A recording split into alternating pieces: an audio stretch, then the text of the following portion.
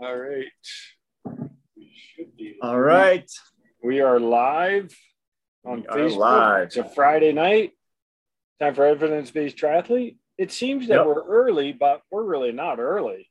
Yeah, we're both on Mountain Standard Time. Yeah. And it is definitely it's 6:05, but Vegas time we're a little early.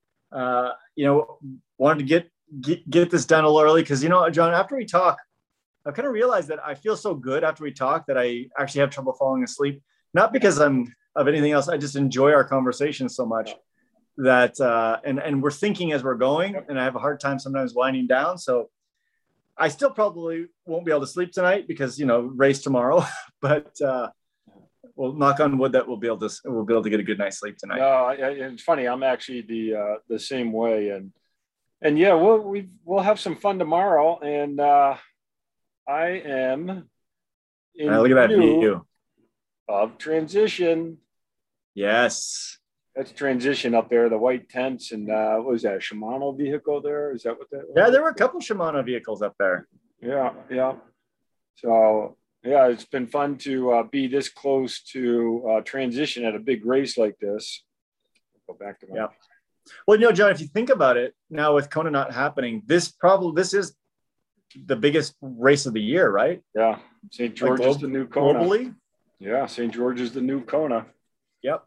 And when you look at the pro start list, I mean, not everybody is here, but man, it is the who's who for the most part, and even the age groupers. I mean, there's people from all over the world here. There's a lot of fit people here right now. There is a lot of fit people here, and it's just fun. It's fun to be around that. Oh, it totally is, and I enjoy. Like I went for a short bike ride and short run this morning, and you're seeing people take pictures of all, and I do the same thing. I still take pictures of this area. It's so beautiful, and I'm just sitting there. I'm like, these are people from around the world, around the country, and they're enjoying what's in our backyard. And this is in essence a home course event for us because we race, sections of this pretty frequently with our local races. So it's really neat to be able to share that with the rest of the country, rest of the world on an event like this. Yeah. And honestly, like St. George and this whole area is just such an awesome place. It is absolutely breathtaking, and we sometimes take it for granted how great of a place it is. Yeah. Mm-hmm. I wish I would have bought a place here about 10 years ago. Yeah, right. I think you still can, and you're still getting a return on investment. It's a pretty popular place, and who knows, with St. George being the new Kona, maybe this is the place to have at least a trailer spot to park in. So. You're absolutely right. You're absolutely right. So we talked a little bit about the course and everything last time. Today was interesting though, because both of us got a chance to look at some bikes and look at what people are doing. And I'm going to call it morphing their bicycles. Yeah. We've spent a lot of time on this podcast talking about aero and talking about bikes and bike position, marginal gains, as it were. Mm-hmm. But man, it is in full force here. And, I'm taking notes. Yeah. I was going around scratching my head and I was like, why am I not doing that? But some of we both, thought of the ferrying rule. Yes. But I think what caught my eye, which is funny, it caught your eye as well, is the between the bar setups for hydration. That really caught my eye on several bikes. Yeah, just for the people that aren't here, what people are doing is they're doing a typical between the bar bottle, but then they're taping all the way around their aero bars. So both aero bars. So there's there's basically no gaps in between where their arms are and where their bottle is, and no gaps underneath their aero bars and where their bottle is either. Mm-hmm. And my question is that truly functional, or is that a fairing? And for people that don't know, a fairing is something you put on something else to basically make it more aerodynamic. So in people do this a lot on the cross country bicycle tours, where they actually will put a plastic shield in front of their bike, kind of like a windshield actually. Yeah. And it drastically reduces your drag or your drag. Yeah. And in triathlon, we've been, I don't know, flirting with rules as far as aerodynamics and stuff like that for a long time. But what I'm seeing here, and it's the first time I've seen it live, I've seen a few things on TV with some pro triathletes, that it appears to me that some of these setups are, yes, functional to a certain extent, but also seems to me to be breaking the USAT rule for sure. Well, but even the integrated front ends are really, they've become such a clean setup. I mean, I looked at a couple of them and I'm like, man, I gotta change this up, because that's a lot of change of CD, how well the air flows over the bike. And the more you can clean up that front end, obviously a lot of us have cleaned up the front end by wire management, routing our wires through the bars, down through the headset. And you don't have those cables sticking out, like bikes from 10 years ago or what have you. But to clean up even the front hydration makes a lot of sense. But yeah, where's the line? Find out tomorrow, I guess, if there's no penalties. And it's to me, it's interesting, like where we do draw the line, and it also is a little bit disheartening to me as well, because a custom front end, 3D printed, and this is what's happening at the high end, and they're being some of them being 3D printed in titanium. Yeah. $6,000 for the front end for a handlebar setup. Mm-hmm. We've talked already about the fact that triathlon is expensive. That might be money. It could be out of the reach of people. You start throwing a $6,000 front end on your bike. Yeah. Yeah. Where does it end? It's tough. Well, and did you see, I'm sure you saw in the expo, the arm cups that were extending out really almost all the way up to your wrist, which again is one for comfort. And so it's functional. By the other hand, that could lead to a really clean setup. I didn't check the price on them though. But the full setup with the whole bar and everything, I think is $1,100. Yeah. Just the scoops themselves, I think you can get for 300-ish. Mm-hmm. But those are, I've actually been looking at some different solutions for this. Mm-hmm. And honestly, to get it where it's all integrated in and not just added, like not just your elbow pads being scoops, but like actually integrated in, and you're looking at least $1,000. Oh. Right. And many people already paid about $1,000 for their, $500 to $1,000 for their aero bar setup. So now you've got to replace that with a new system. Then the other issue is, because of the way they're set up, to actually have a hydration system in the front end on top of it, there's proprietary wedges and screws and all these things to actually get the hydration as well. And that makes it even more expensive.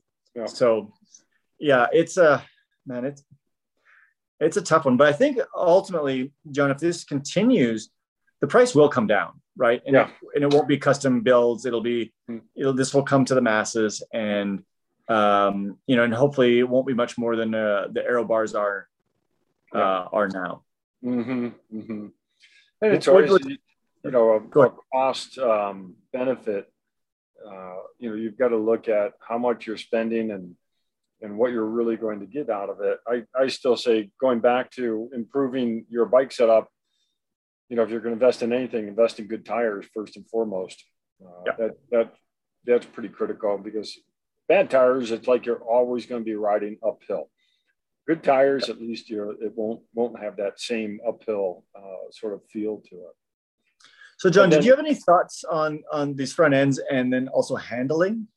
So, I mean, obviously you have a maybe a smaller frontal area, but maybe you have a larger side area. Mm-hmm. And then the other question I had is, like, and it's on Jan Frodeno's bike, right? So he has his arms set up like this. Like his arms are almost touching. Yeah. And that's fine if you're a pro and you have these huge gaps in between you and you're rarely ever passing somebody and you're a great bike rider. Yep. But to me, I get concerned that age groupers are going to be going narrower and narrower with their hands and aren't really that great of bike handlers to begin with, and can be creating havoc out there. I do actually think that might be a safety issue. Oh, that's a great point. I mean, the wider your arms are on the handlebars, the more overall control you have of your front wheel, not only just from a steering perspective, but like what you were talking about, even from a crosswind perspective. You get hit by a crosswind. If your arms are really narrow, you're going to have a harder time controlling that front wheel than if your arms are wider. The downside of having the wider is you're opening yourself up.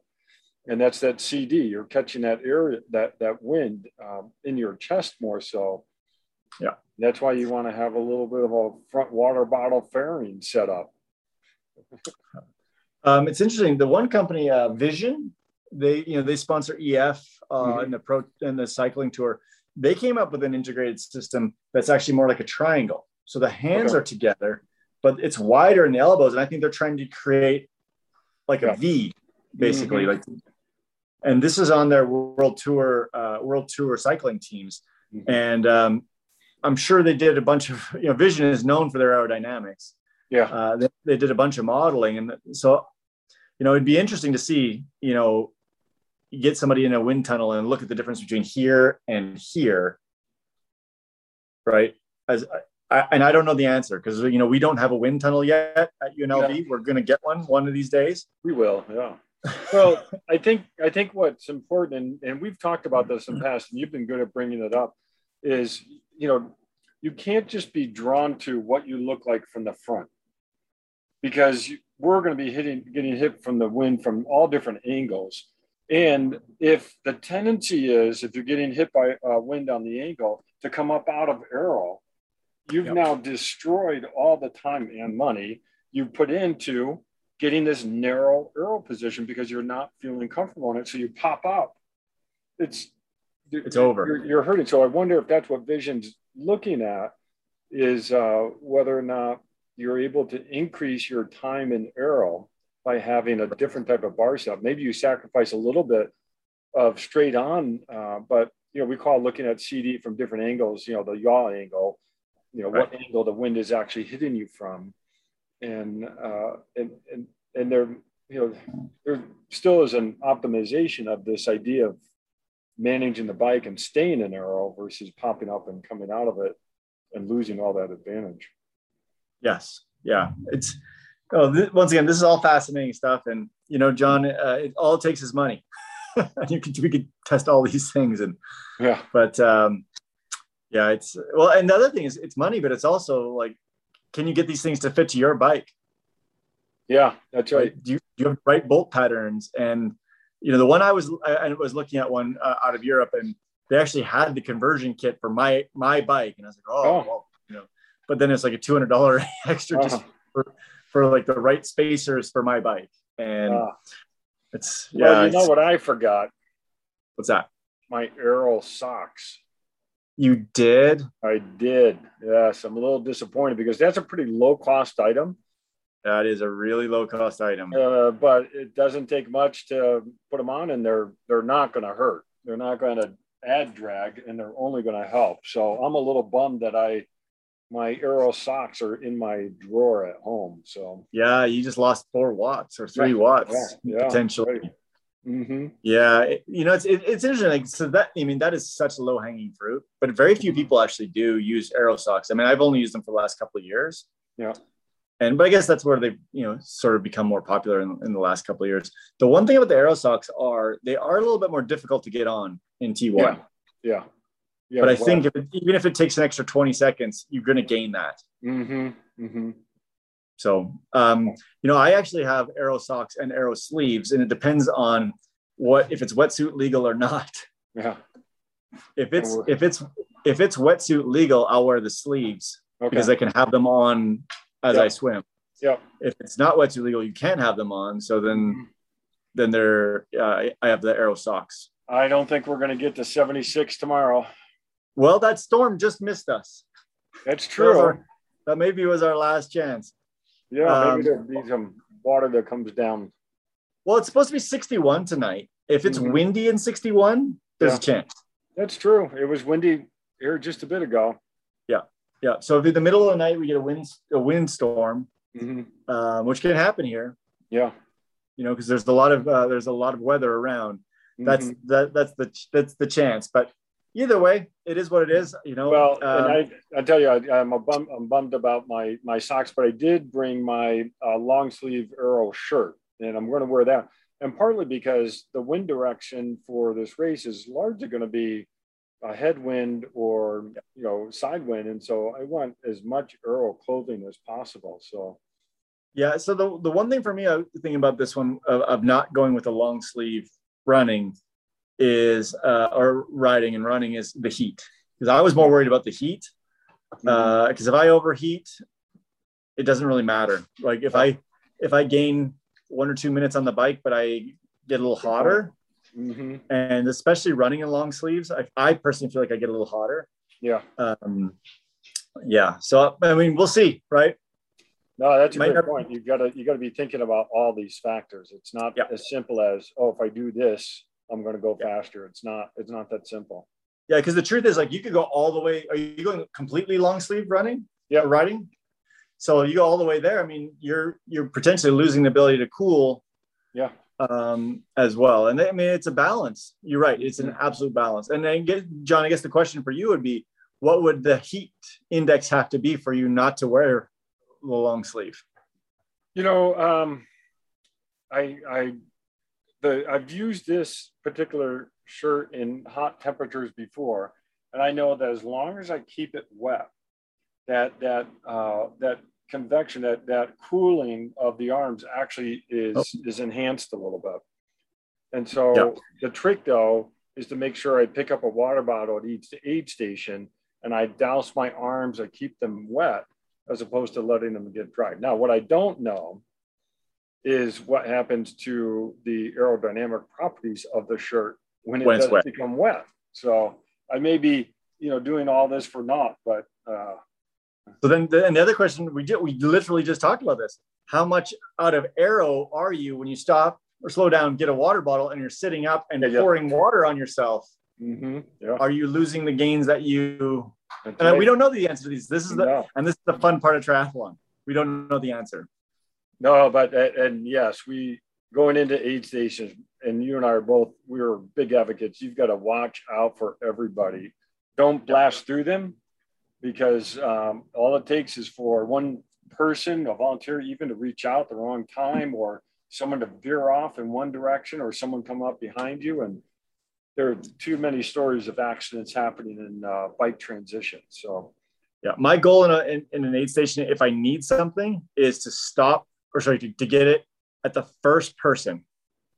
Like if it's water, I want to grab the absolute first one, and then look over my shoulder. Yeah. Make sure no one's in the way and get out of there. Yeah. Like get as far left as I can. No, that's good. But make sure you look, because people will be trying to sneak in front of you. Yeah. So look, make sure it's clear, and get out of there. Yeah, I do the same thing. And I really, look over my shoulder as I see the aid station. I'm looking back right then. I want to know who's behind me, who's coming up, what have you. But yeah, it's really a dangerous area. Agreed. So some of these Aero things that we're talking about are performance enhancers, and they cost a little money, but there's some things that don't cost money, and that's body size. And we've talked about race weight. Well, boy, this is such a complicated topic. It is so complicated. So let's just start out with this and just have the users or the listeners think about this. If you were just to write it down, like, what do you think your ideal race body weight would be?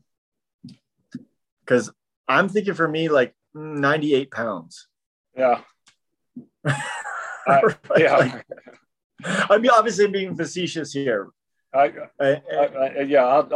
the same sort of sarcastic. I would say 10 pounds less than what I weigh now. Whatever I weigh, I want to be 10 pounds less. Yeah. That's the mindset. Yeah. And it's so tough, right?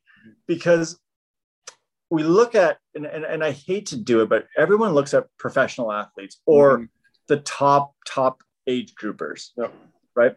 And you look at them from the outside and you're like, oh, if I looked like that, I would be faster. Yeah. And the truth of the matter is, it's, in my opinion, it's simply not true. If you look like that, you are probably having endocrine dysfunction. Yeah. You're probably having bone mineral density issues. You're probably not a very healthy individual. No, and that even speaks more volume as we get older. No, that's what I'm saying. For an age grouper, right? Yeah. For somebody that is 35 to 75, to maintain that look is not sustainable. Yeah. Especially for somebody that, okay, I do think it's different if you are pro athlete, you've got someone that's monitoring your nutrition, monitoring your coaching, monitoring everything for you, doing regular blood work, especially endocrine testing and immune system testing and white blood cell count and white blood cell percentages. You got someone doing all those things for you, then potentially you could get to that weight. But for the vast majority of us, it's not a healthy thing. In my opinion, it's not a healthy thing to do.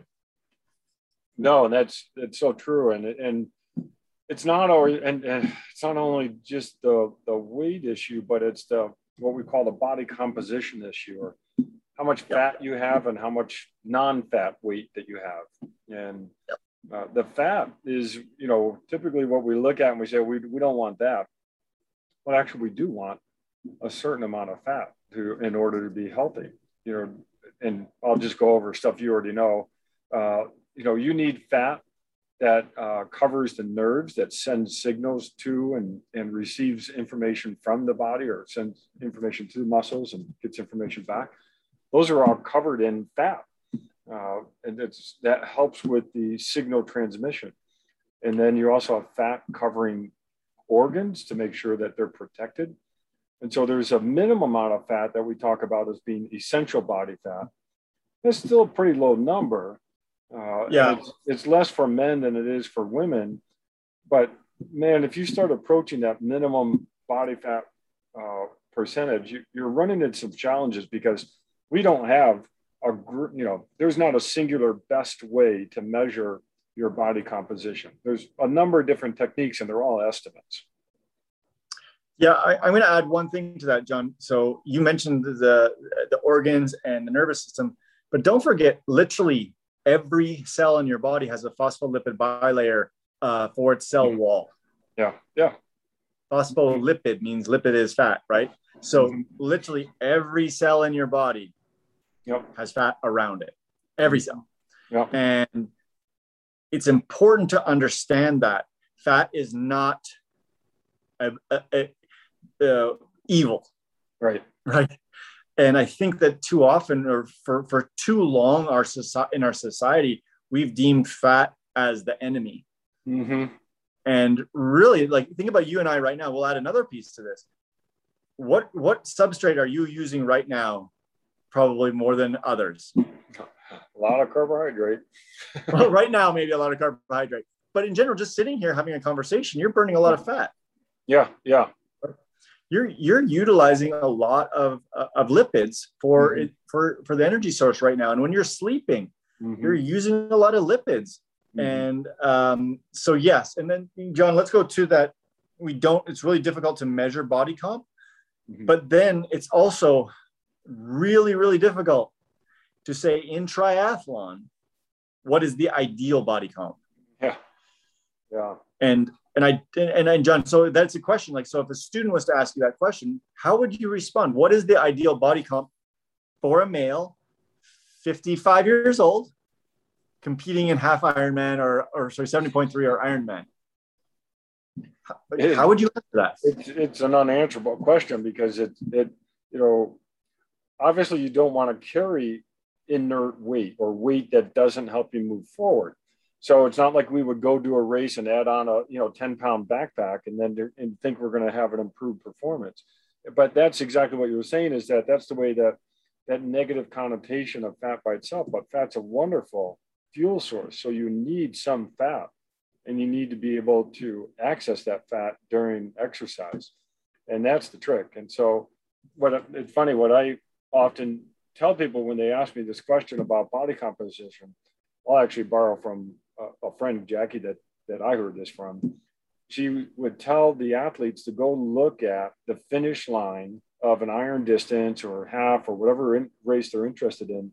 Go look at the finishing time that you would expect to come in at, and then look at those body types, and you will see all different types of bodies at that expected finish time. And so, there are a lot of body types that are successful really at all different levels. It can get to a little bit towards the pointy end when you're really at that high end. But even, you look at the pro triathletes, we're seeing all different size pro triathletes. I mean, look at the Olympic gold medal winner. I mean, he's a diesel engine, and he is thick. Yeah. And I would be kind of bet money that he's going to be on the podium here tomorrow. Yeah. Yeah. Right? So not only can he do it in the blazing heat of Tokyo, which people would say, oh, you don't want to have extra weight. Mm-mm. Yeah. He's going to do it on the hills in St. George as well. In my opinion, I think that's going to happen, but who knows? I mean, I'm not a prognosticator, but he's not the prototypical type. And you look at someone like Javier Gomez, right? Dominates, triathlon for 5, 6 years, 7 years. Mm-hmm. Pretty thick guy. Yeah. Right. Oh, Jan Frodeno, so tall. Yep. It's again, all different types of body sizes, even at the elite level. I think we need to do what you just said. Yeah. So, and I love the fact that you just said, because once you get to that, you go out to a race and you actually see what's truly out there and the people that can be successful at different body weights. I think that does open people's eyes to a certain extent. But I also would contend that we often associate, or at least what the research shows us, we often think that, well, the research, what we came up with basically says that nobody's happy with their body weight. No triathletes are happy. Some men want to be bigger. Mm-hmm. Right? 97% of women wanted to be smaller. Yep. But nobody was happy. Yep. And so I think that as a culture, we need to, and John, you and I can start this in our grassroots podcast right here, is just be happy with yourself. Like, we're doing this. Like, just doing a triathlon is such an epic thing. Yeah. And if you do it at 210 pounds or you do it at 110 pounds, just be happy that you can do these things. Like, we're adults and we're playing a game. That's so true. That's all it is. It's just, going out and playing and swimming, biking, and running for fun. And, it's hard not to get caught up into that body image, though. And it is interesting how it is a large percentage of people just aren't happy with what they look like. Yeah. And, I'll add another piece to this, an analogy for you to think about. So how many times, well, we were talking about this already. Have you went to a race and looked at other people's bikes and like, oh man, that bike, always. The bike is so nice. If I had that bike, I'd be even faster. It's the same with bodies. We look at other people's bodies. Oh gosh, look at that body. If I had that body, you know how fast I would be. Yeah. It's the same. We want things that we don't have. Yeah. Right. The grass is always greener on the other side. No, you're spot on. Now, I'll also add to the story.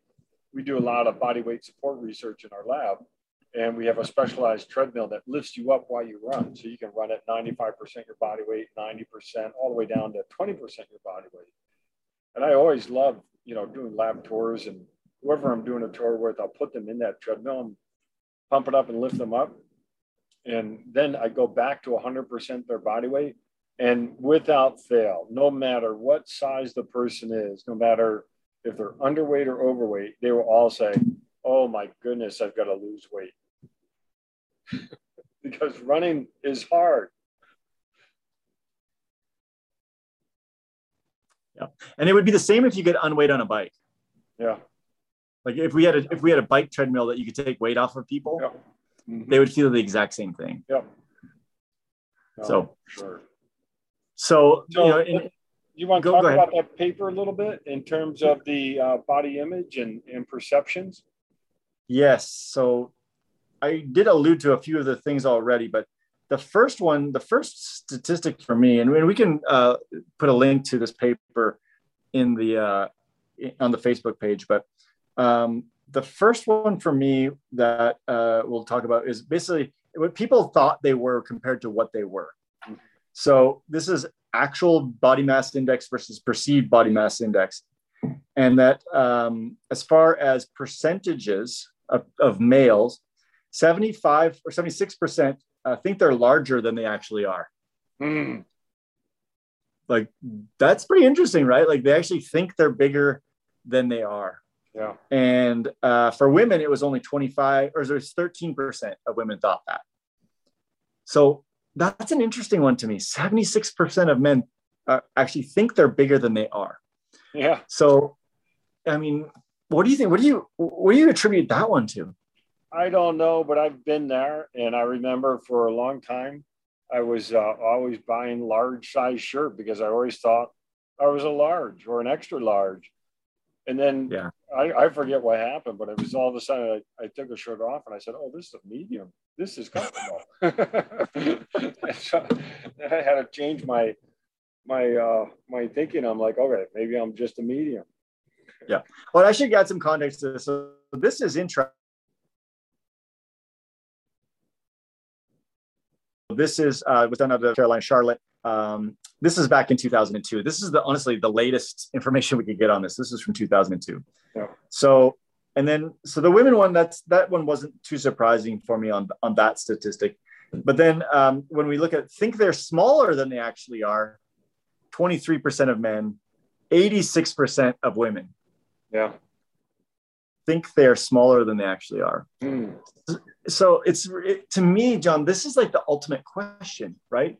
Is why is it that we have this dichotomy between men and women? Yeah. Like and it's so drastic. Like an overwhelming percentage of men think they're larger than they are, and an overwhelming of women think they're smaller than they actually are. Mm-hmm. And so what creates that? I mean, is this just ingrained in our culture? Well, this is not my area of research at all, but I do think that it is a lot of marketing and what we see and what's in front of us. Everything from advertisements that we all see, is even games that kids play and toys they play with. It is part of our culture in terms of body image. What's the perfect body? Yeah.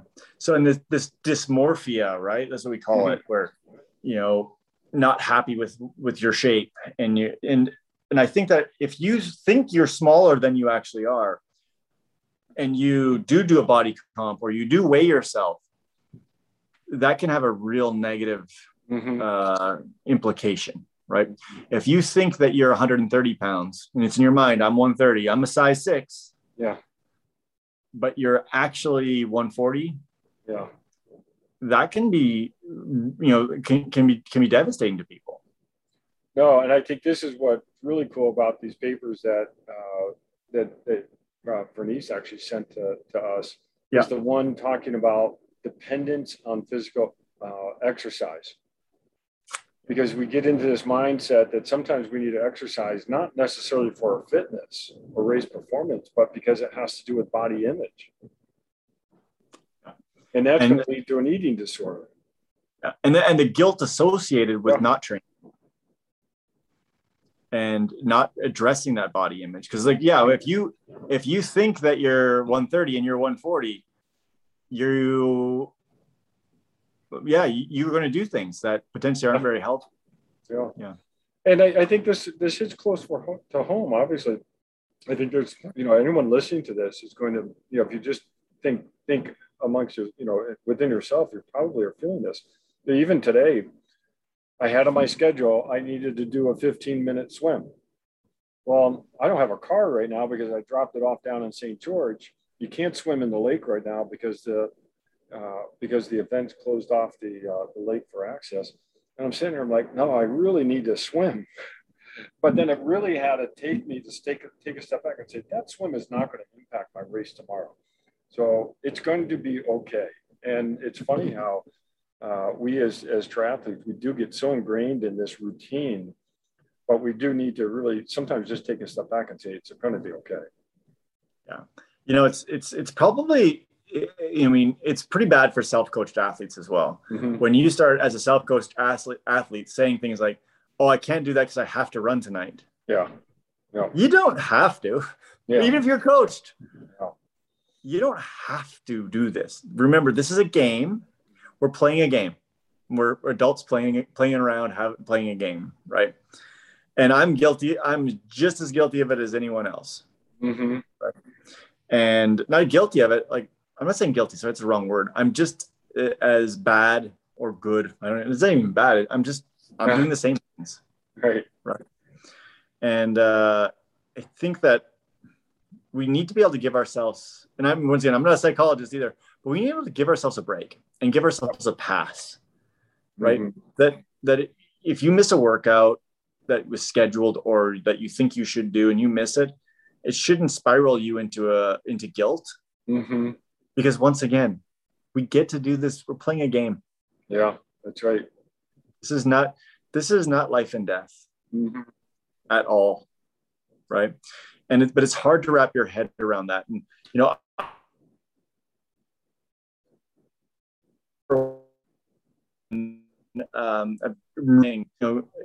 I try and have more fun with this and not take it so seriously, even though I take it seriously when I'm racing. But the question that was, this was back to 2 weeks ago that we had about, do you ever race for fun? And I'm like, I think so, but do I really? And I actually took that question to heart, and I was like, I want to race for fun. I'm doing this for fun, right? And if I become unhealthy because of body composition problems, that's not good. And I'm gonna go back to one other thing. We've talked about this a long time ago, John, is that the number one rule in triathlon, in my opinion, is number one, be healthy. Yeah, that's right. Like we're doing this, we're supposedly doing this because it's a healthy thing. But if at any point this is not healthy, and I'm talking both psychologically and physically. Mm-hmm. And I think you would definitely agree. And John, I gotta be honest with you, you as my friend, you've helped me with this. Because sometimes I don't see that. And it's nice to have someone like you that we can, we talk about, like, hey, Ted, you're doing just fine. Like you're too hard on yourself. And this is for fun. And I think the people that are listening, like, you need to have a friend that can put things in perspective when you lose perspective.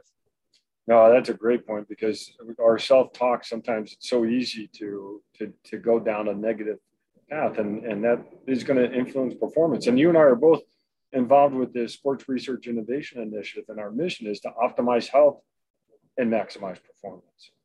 Yeah. And I think that is such a critical mission, because we really do. And health can take many angles. I mean, it's not just physical health, but it is mental health. Boy, we really need to bring on a sport performance person for this. Yeah, a sports psychologist, I'd love to find one. If anyone knows one that has dealt specifically with adult athletes. Mm-hmm. So many of the sports psychologists that I know work with collegiate and youth sports, and you start getting this stuff in with lifestyle stuff, and many don't have this perspective, or they've worked with professional athletes. We're in a pretty unique world here, John, with, most of us are adults with, not myself, but with children of our own. And responsibilities of our own, and jobs, and own businesses, and all these different things. Our psychology is going to be different than a 22-year-old college athlete. Mm-hmm. It has to be. Yeah. So, John, let's move on to a couple more of these statistics. So the one I really love is want to be larger or want to be smaller. Mhm. So want to be larger for male, 63% want to be larger, which I thought was interesting in triathlon. Yeah. And only 36.8 want to be smaller. Mm. So that one, that actually surprised me. And I love, that's what, John, I love reading research when it surprises me. Yeah, right. That's why we do it, because we don't know the answer. Or we sometimes don't know the answer. But you got to ask the question and collect the data. Yep. And then the one that bothered me was for the females, 2.7% want to be larger, 97.3 want to be smaller. And nobody was happy with where they were. Yeah, that's right. But think about that. 97.3% want to be smaller. Yeah. And when they broke this down further into people that were already underweight, because remember, this was there was people that were underweight, overweight, obese, normal as far as the BMI scale. Yep. It fell across all realms. And to me, like, obviously this is a little bit older paper, but this is once again the most recent data we have on this. That's kind of troubling to me. Yeah.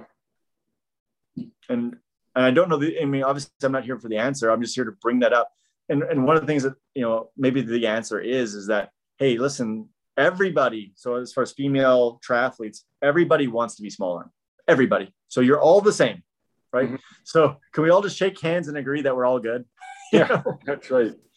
Well, and I think you're right that it is troubling, because what it can lead to is what I mentioned, eating disorders. And when an eating disorder is you're not eating to optimize your health.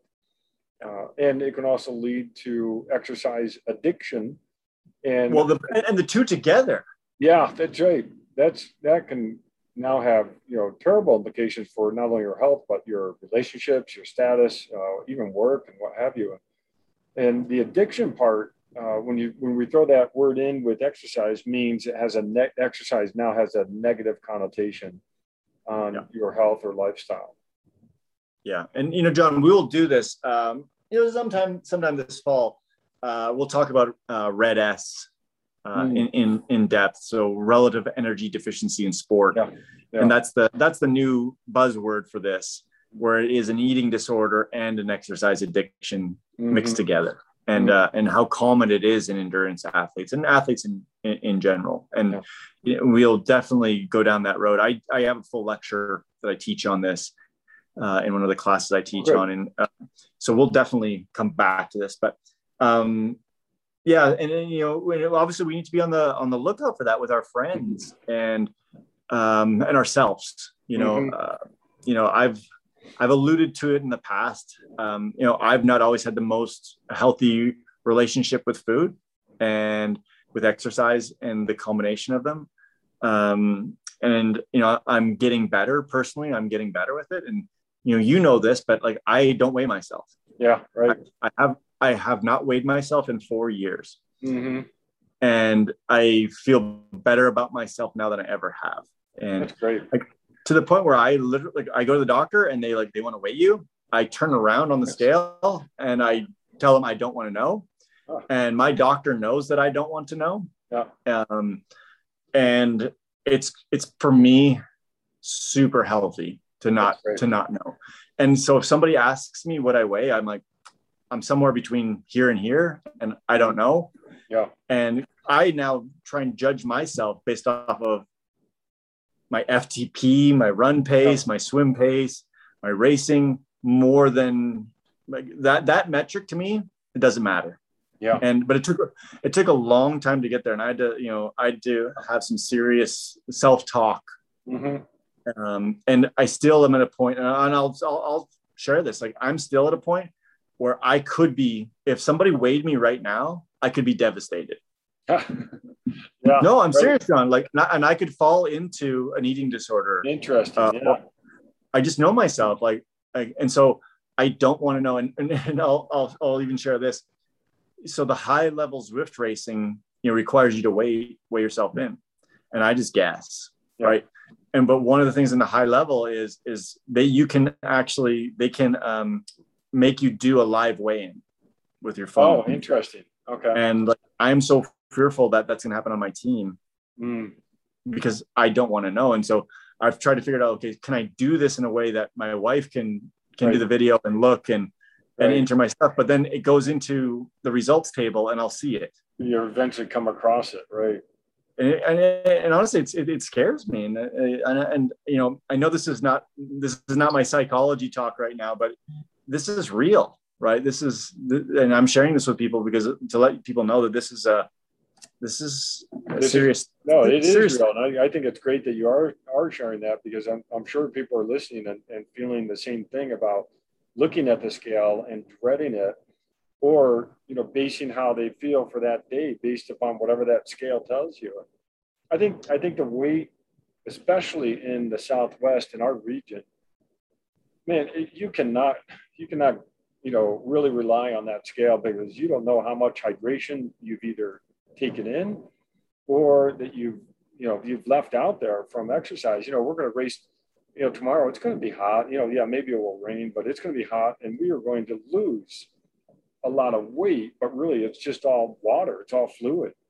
And, you know, I've gone out on rides in Las Vegas and dropped, you know, 10, 15 pounds, but still taking in fluid at the same time. And it's just, you know, that weight by itself is just not a good metric of health.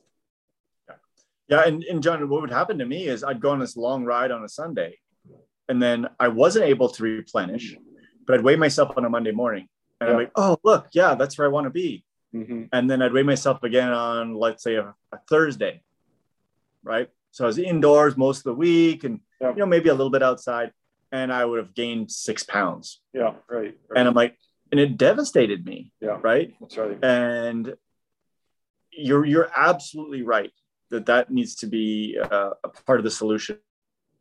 But one of the papers that we looked at prior to tonight actually did buy a correlation. a spectrometer. I bought a spectrometer, and so I could actually measure the specific gravity of my urine. Mm-hmm. So when I was weighing myself, I was trying to make sure I had the same specific gravity. Yeah. So my hydration was taken into account. Oh, that's good. That's smart. But that's, you know, and they're not expensive. You can buy them for like $50 or $60. Mm-hmm. These are like this Prism, and you look into it. There's electric ones that are a couple $100. But if you are someone that does weigh themselves, an triathlete, I recommend getting something like that. Mm-hmm. So then you know at least that your hydration level is the same. That's a great point. And what's interesting is one of the papers that we read prior to tonight looked at the correlation between body weight and performance. Yeah. And we often equate those two, like we started out talking that, oh, you know, the lighter you are, the better you are. And the correlation was not strong at all. I mean, it was there, but it wasn't strong. The what? It was there, but it wasn't strong. That's right. It wasn't. It would explain, maybe you could predict 30%, within 30% of how accurate your performance time will be, which is not going to get you there. I mean, that's not. I'm not going to Vegas with those odds at all. No, in terms of with 30% body weight to predict performance. Yeah, and the thing that also, and we did talk about this. That paper was on 20. The average age was 21, and these were collegiate triathletes and doing Olympic distance racing. And so that makes it, to me, it's interesting. Yeah, but that's a different world to what we're doing. But I still think if you were to look at it, like, you know, if we were tomorrow to take, I don't know, hypothetically, I wish we could do this. Yeah. Take the 400 guys in my age group and weigh them all. Yeah. I mean, what would the slope look like versus the slope of their finish times? I think it's going to be like this. Yeah. Now, I also do think, though, probably if you look at the top 10 and the last 10, the top 10 will be lighter versus the last 10. Yeah, right. But it's not going to be super strong, the correlation. Yeah. That's my thought. I mean, obviously we didn't do this research, and I wish we could do something like this. It's too bad that, because Ironman for full Ironmans, do they still take people's weights? Yeah. They haven't been. I haven't been weighed now before a race. I'm trying to think when the last one it was, but yeah, that was usually part of the protocol. So that would be interesting if we could get that data, right? Or someone could get that data and actually look at it, body weight in an age group versus position. And again, like when we talk about the extremes ends of performance, you're getting a little bit tighter in terms of body type. But even if you look at that range in that performance, you're still going to get a range of body types and within the top 10 there'll be a range, and within the bottom 10 there will be a range. You're absolutely right. And so I guess the message in reading all these papers, the message to me ultimately is we don't know the ideal body composition for a triathlete. Don't step on the scale. Maybe measure yourself like I'm doing based off of performance, not off of body weight. And the other thing that I would say is that invariably, once your volume gets to a certain minimum threshold, you're not able to hold on to that much excess body weight. I mean, most triathletes, if we look at this, is actually some other research, are in calorie debt most days. That's right. And I was going to say, when you start looking at big swings in weight, you actually want to really pay attention to that, because that is not necessarily a good thing to drop a lot of weight all of a sudden. So John, the other one that in Las Vegas, I noticed this in the summer, I'll have big swings in body weight on a day I don't train, where I lose a lot of water. And I think it's my body is like, when I'm training consistently outside in particular, that my plasma volume, my blood volume goes up.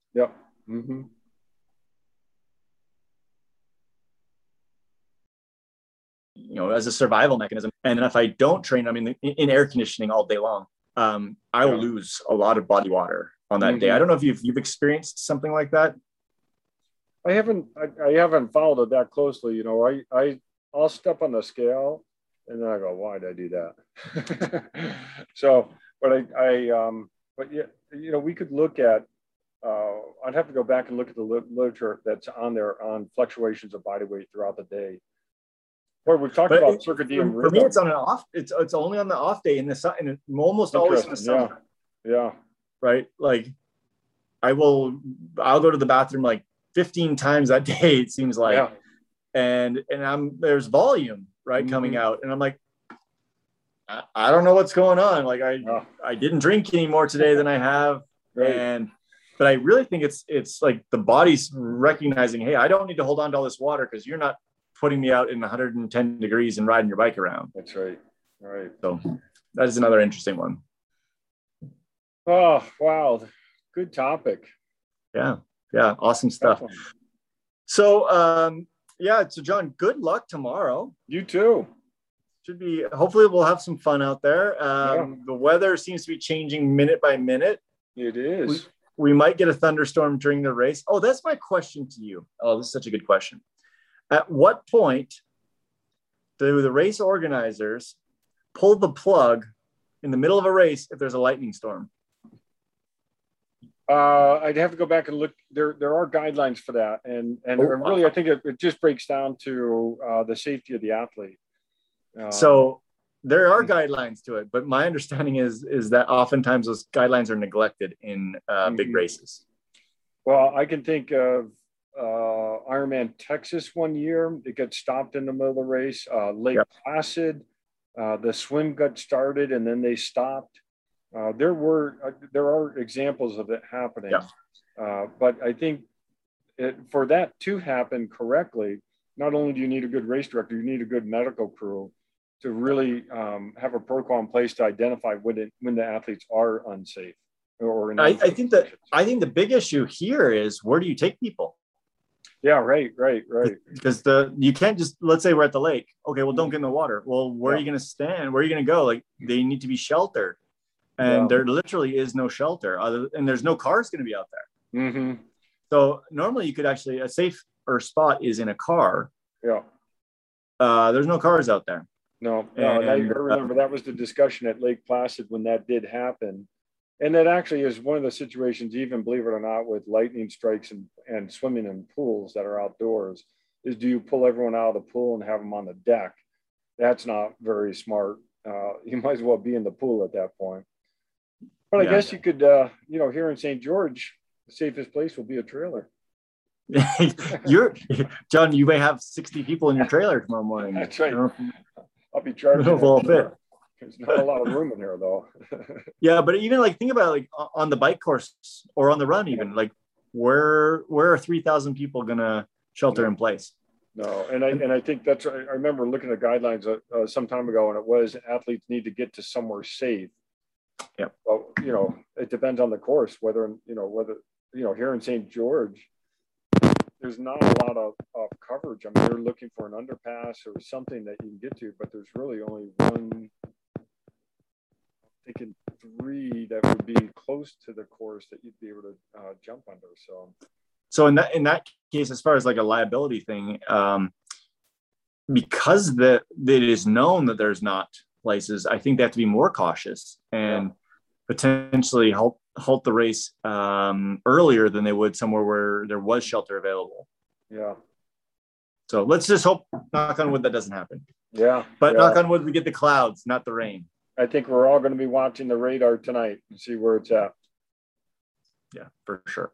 Cool. All right, have John. A great day tomorrow. I'll see you in the morning. Yeah, we'll see you in the morning, and we'll see you afterwards for one of those non-alcoholic beers. Yeah, there you go. That would be fun. All right. Talk soon. Okay, bye-bye.